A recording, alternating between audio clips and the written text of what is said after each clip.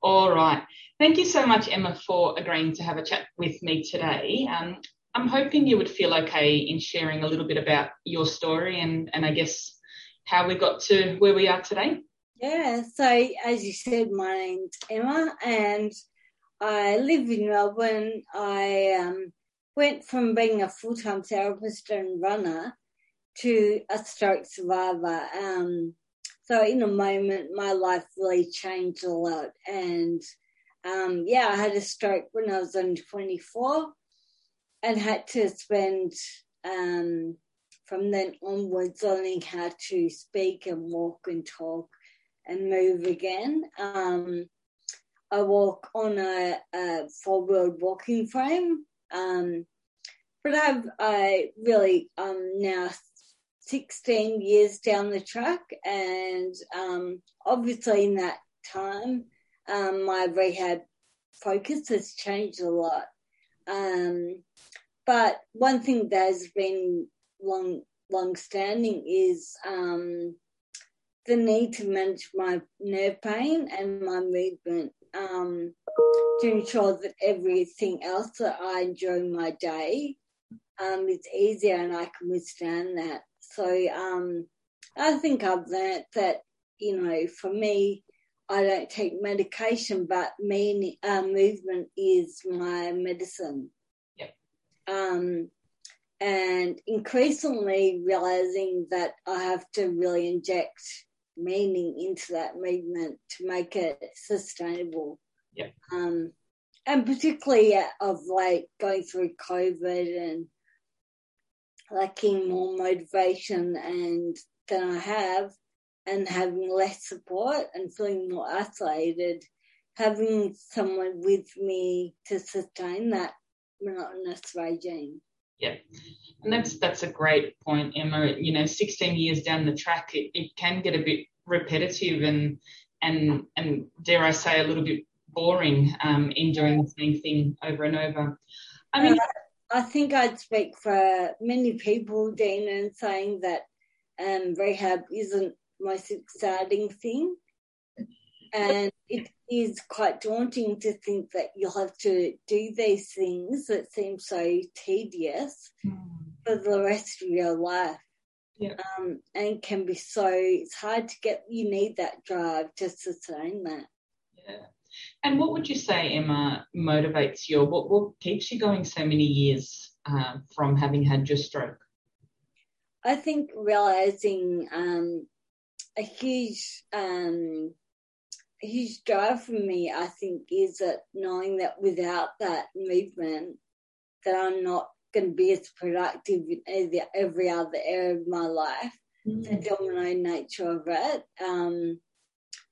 So I'm not as effective. And I know that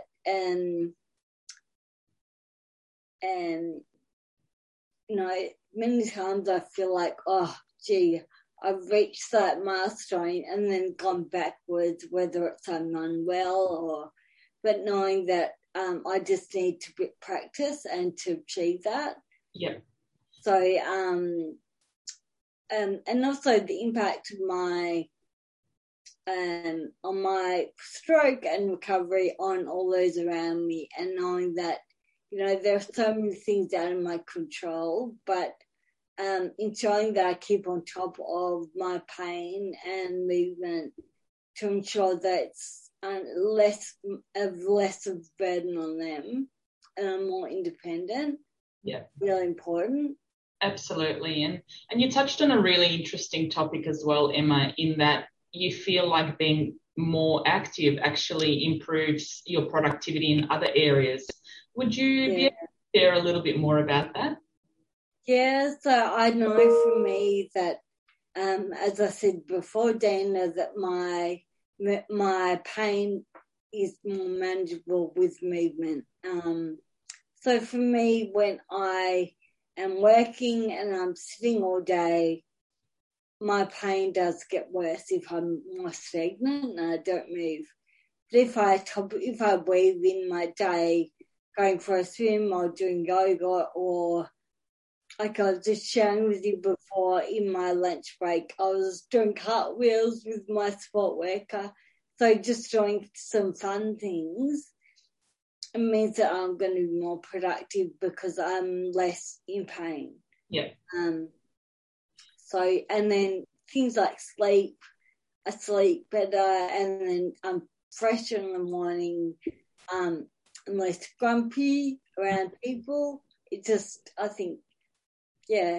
So it feeds that positive sense. I think it's something that I hope will go away, maybe. And that's healthy, I think, to have that hope. Yeah. And maybe it will one day, but I definitely feel that, there's a way that you can, you can't wait to rid yourself of pain or whatever the deficit before you can live optimally. Absolutely.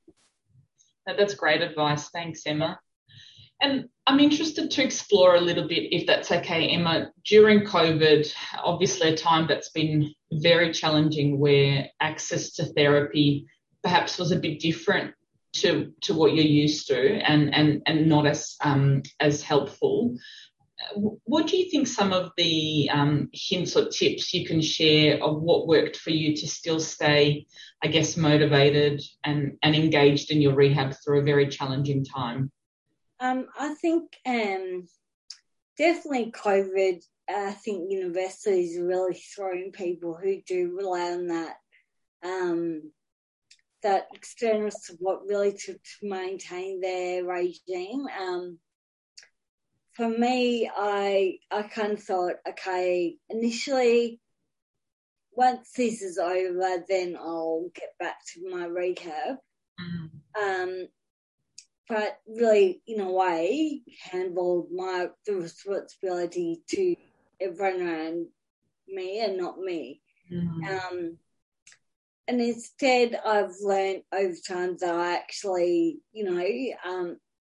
both physically and emotionally need that to sustain my well-being. And so having someone with you, like my support worker, to hold me accountable and ensuring that I guess I'm surrounded by support. Yeah.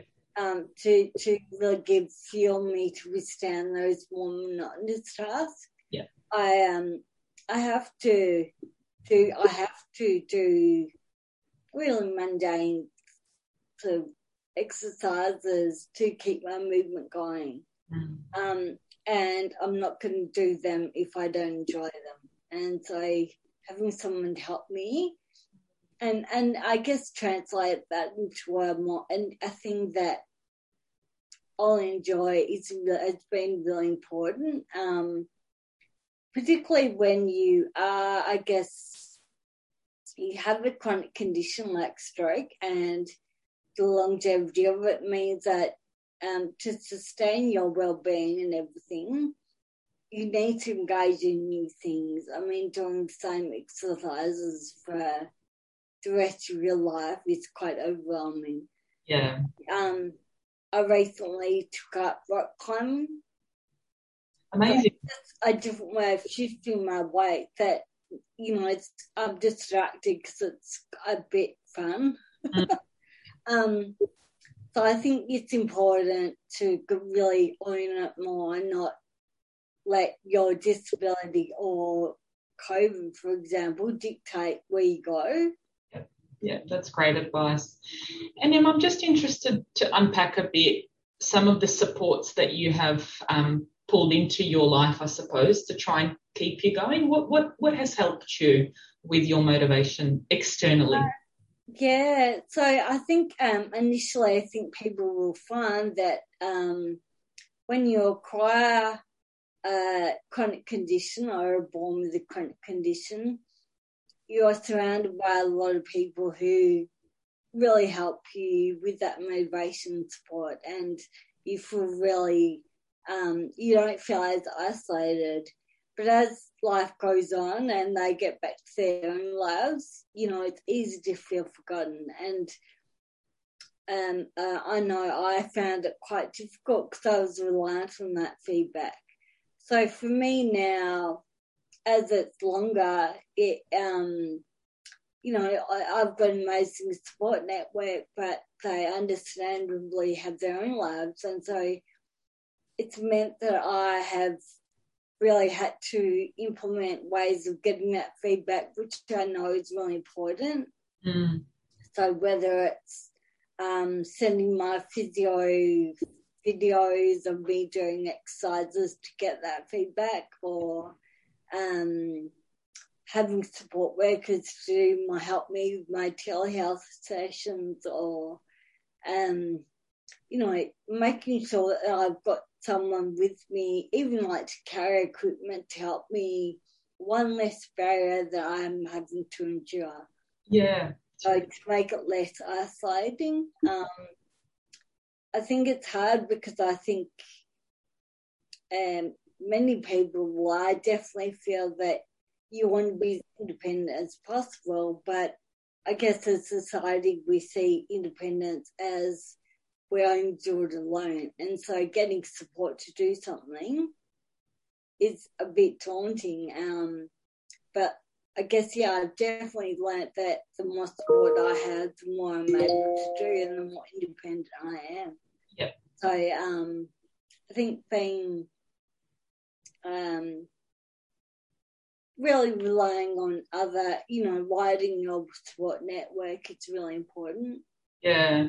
And it sounds like what I'm hearing you say, Emma, is if you're independent or if you're striving for independence, it has that positive driver. So it's not a negative connotation to doing rehab. It's a positive outcome of doing something for yourself as well. Definitely. Yeah. It was interesting you mentioned support worker help, and I wondered whether you'd be happy to chat a little bit more about how you've optimised the use of support workers. Perhaps early on in your rehab you would have had a lot of input from health professionals, but maybe your experience has been different, but I wonder whether that's reduced and you've had to rely a little bit more on support workers to help you. Definitely. I think definitely of with the introduction of the NDIS, National Disability Insurance Scheme, I am entitled to have a lot more external support, which is great. It wasn't really feasible to sustain paying physio regularly, and so I was very reliant on my informal supports to do that as their goodwill, really.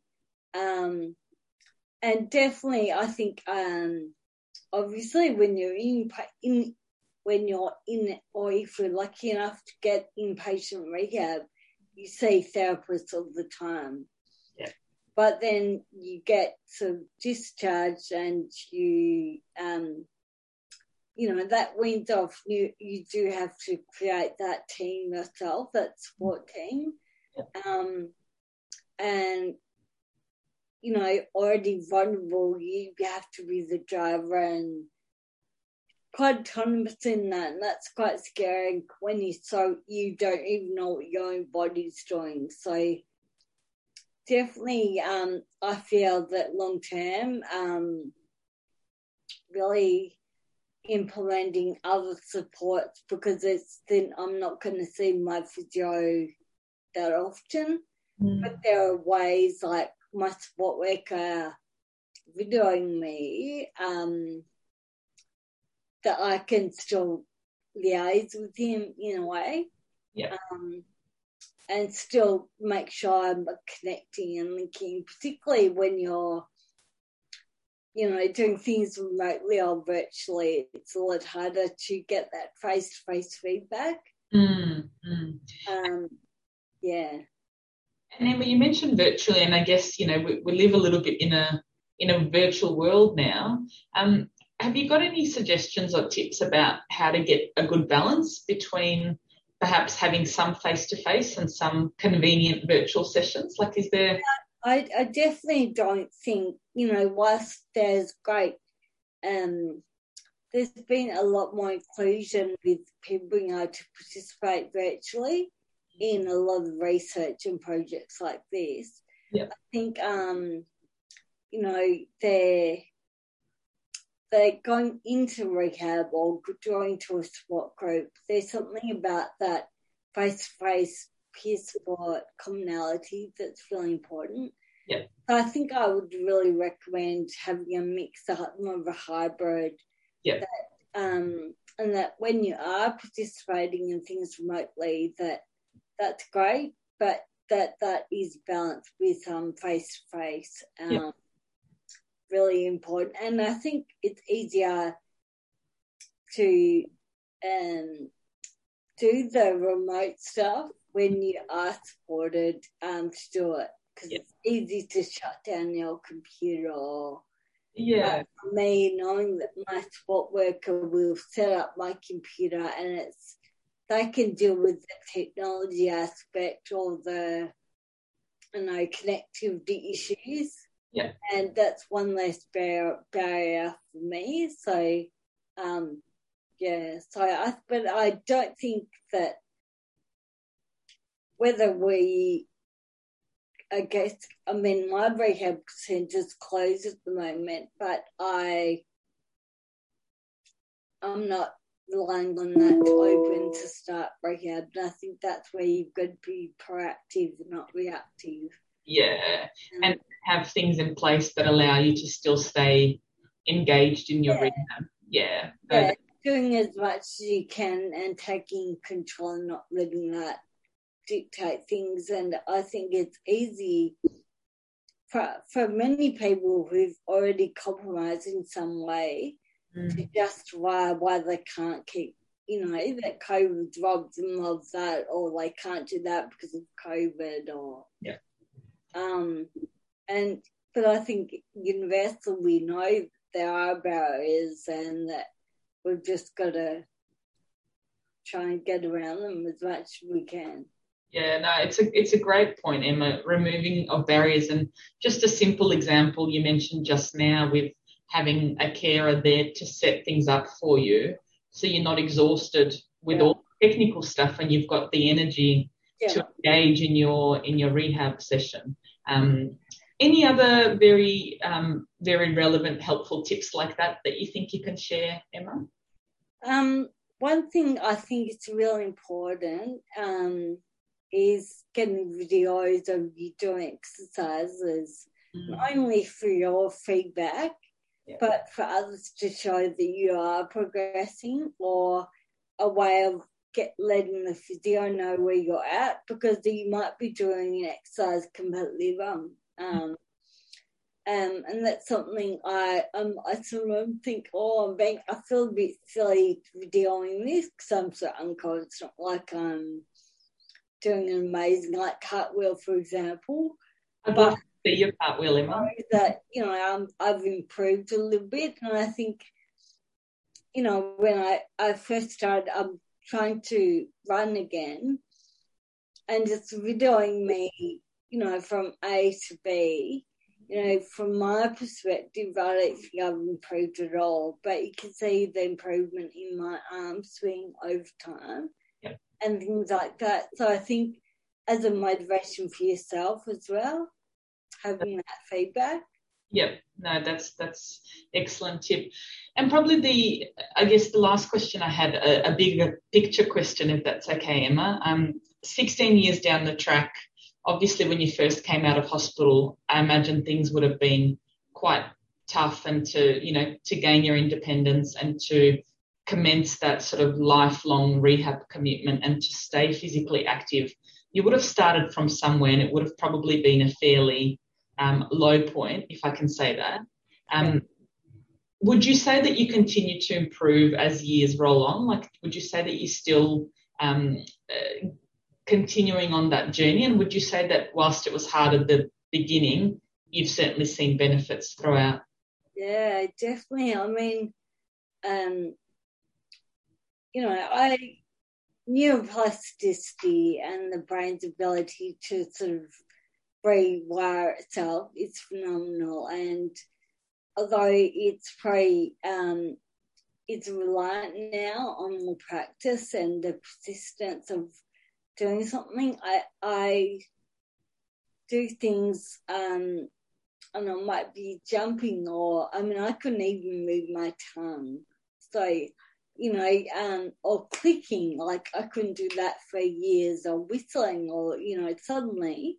Mm. And it's probably, it's definitely more the things that we don't practice every day that suddenly you think, wow, like, for example, I'm afraid to cartwheels again. I don't do them every day. So they're things that you have to practice to work it out. Yep. But I think, there's no way with what I could do when I, 16 years ago,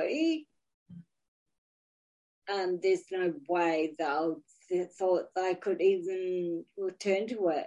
Yeah. I could even talk again. Yeah. And so it is slow, but it's and the amount of people that say, it is just time and you want to punch them.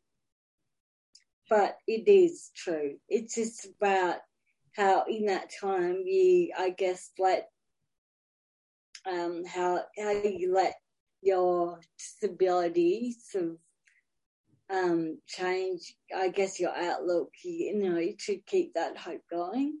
Yeah, no, that's amazing, amazing advice, Emma. And I guess, in summary, everybody's journey is different, and for some people their recovery might happen quicker, and for some people it will take longer. And, as cliche as it sounds, it's not a race against anyone else. It really is just your own race. Yeah, and I think, there's I think also to add to that, I think not to forget the huge invisible aspect of what sort of is needed, required to do your rehab, whether it's fatigue or speech or vision, those things, they're barriers already. Yeah. I think, just being kind to yourself and going, okay, well, that can't be seen, but that is something that's hard. And so therefore that's when you really need even more support so you can navigate or mitigate those things. So just to get them to tackle stuff that's more obvious to not zap you so. Yeah. No, it's been such a pleasure chatting to you today, Emma. Thank you so much for taking the time to share your story and to really try and help inspire other people who are going through a similar experience to you. Thank you.